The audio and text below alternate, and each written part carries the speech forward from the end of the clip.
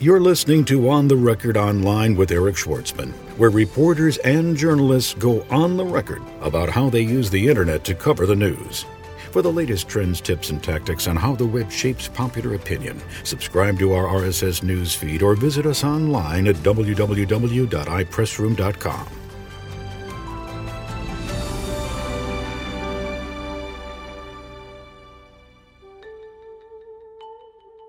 My guest today is Rich Teplitsky. He is the Director of Public Relations for KGB Texas, which is a very large PR firm in San Antonio. He is the Chair-elect for the PRSA Technology Section. He previously served in senior PR roles at a number of companies, including Alcatel-Lucent and Bell Labs, Monster.com, and Dell. I am pleased to have him with me on this podcast, recorded at the 2009 PRSA International Conference. Thanks for being here, Rich. Thank you, Eric, and delighted to be able to speak with you this afternoon. So this is going to be a special episode about social media policy. So many of us have thought about surrendering control to the organization, but if you surrender control, how do you give people in the organization practical guidelines that show them what the rules of the road are for social media engagement as a responsible employee, but practically so that it doesn't interfere with their ability to use these channels to organize social gatherings with their friends, what have you?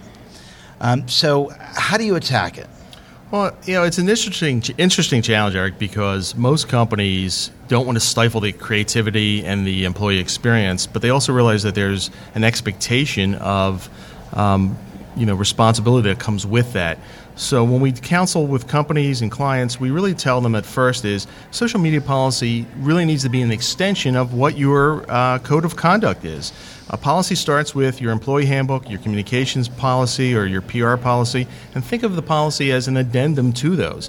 The same rules that apply for proper use of email, networks, cell phones, and so forth wouldn't be much different than we expand to a social media policy. So we start with those rules of engagement first. But there's a lot of gray areas because, for example, when I go to lunch with my friends at the company, I consider that my conversation that I'll have with them over the table is not privy to the professional code of conduct, that's not regulated by the company, that if I want to rib my fellow employee and call them names, or if it's a big organization and I'm single and I want to hit on somebody that I work with, at lunch off hours, I figure that's cool because, it's happening in a social environment, and as long as I'm not, as long as I'm not harassing anybody, I figure that may be okay. But when we think about social media, they're essentially media channels that we conduct the same activities through, but instead of just happening and being hearsay, at a lunch spot or at the mall, they're happening in an environment where they're recorded and aggregated and can be searched. So, how do you, particularly with an audience of digital immigrants who, we're not born with these things, how do you come up with a practical policy that you can enforce that actually protects a company and gives a clear delineation for employees of what is and is not permissible? Well, you're exactly right. We're not given a driver's license test or anything when we're given these great technology tools we have today that we're beginning to take for granted. What we need to do is establish the basic rules of engagement. In terms of personal time and company time, the best practices in social media policies have been founded on when you do and when you don't, and when it is appropriate and not appropriate to identify yourself, to self-identify yourself as an employee. If you're doing a lunch meeting and you're tweeting and whatnot, that's your time and it's your business. But if you're doing the same thing but you're responding to some negative criticism about your company, I think that you have a right, and the companies need to give their employees guidance about when they need to identify themselves as being an employee of the company. Same thing with blogging and so forth. So the rules of engagement are important. An enforceable policy starts with the expectation of transparency. And once we identify when it is appropriate or not appropriate for individuals in an organization to self-identify themselves, that helps them clarify the difference between what is personal communications and what is company communications. So let's say, I'll give you a hypothetical. So there's the company barbecue. It's the summer barbecue, and I'm there with my BlackBerry, and I take a picture of my friends and me, and I post it on Facebook. Is that okay? Can I do that? Well, I think it would depend upon you being able to get permission from your coworkers that they feel comfortable with you doing that. There is a degree of an expectation of privacy when we engage in social activities, and I see this all the time. It also depends upon the generational expectations. I call it DEEP, or the demographic expectations and engagement and participation of a younger audience. And as newer people come into the profession and begin to enter the workforce, their expectation of being able to post Facebook and other social media pictures and recordings and so forth is different than an older worker. So I think it really depends upon their comfort level of, hey, I'm going to put this on Facebook, great, wonderful, and the expectation of that. As a company policy, is it going on an official Facebook page? Not necessarily. And if it is, do you have those permission of those employees to do that? So you're saying before I post that picture, I take the picture, before I post it, I've got to have everybody's permission that's in the picture. To specifically have everybody's permission would be impractical, but I would think that if you're in a social setting with other employees and somebody pulls out an iPhone or a camera, they would probably imagine that something like that's going to end up on Facebook. So it's a double-edged sword, Eric. I think our expectation of privacy has changed, and you do have to respect, other employees' privacy as well. It starts with teaching our employees responsible behavior, and if you do that and you explain the code of conduct, it's no more an invasion of privacy than it would be to discuss an employee's performance or anything else that you wouldn't post. It really depends upon having good common sense and what is appropriate workplace behavior. What if I am a regulated company? Mm-hmm. What should I have in my policy to protect me from running afoul of government regulations? Well, we've had an unprecedented amount of regulatory change in this industry, specifically things like Reg FD with the SEC and the other challenges that people in PR and investor relations have had. Those rules expand into social media realms. It's just another channel. So things that we wouldn't feel appropriate discussing as material information wouldn't be any different tweeting about them than it would be picking up the phone and calling a financial analyst and disclosing them. So the same rules of the road apply for public companies as it regards to material or information. Certainly, it's important to have companies recognize the fact that those people who are privileged to those material types of information understand the policy both as it pertains to traditional public relations and investor relations and as it expands to newer technologies and social media. So the rules aren't different. It's just we have to take into account the fact that there are additional channels by which those rules can be broken.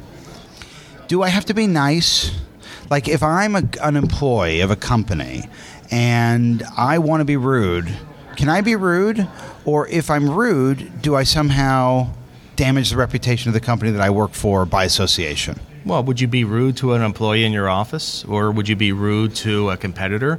I might. And I could think of situations where, in social situations where people are rude, sometimes there'll be maybe two competitors at a party. They won't say, hi, how are you? They'll just sort of look at each other but then avoid each other. I mean, that would be pretty common. Or if there's two rivals at a company that are both gunning for a promotion, they may not be so friendly to each other. So, can that same level of competition, prevail online? Or if I do that online and I've listed in my profile that I work for a certain company, could I then damage the reputation of the company by association? Well, I think that gets back to the employee code of conduct. A lot of companies, corporations, public and private, regardless, have policies about how you approach public criticism about your own employees and about the competitors. Again, this gets back to my earlier comment that social media policies need to be an expansion or an extension of employee code of conduct. It's one thing to be competitive. It's another thing to be competitive and not nice. And I think that those rules and those ethics have to come from the person themselves.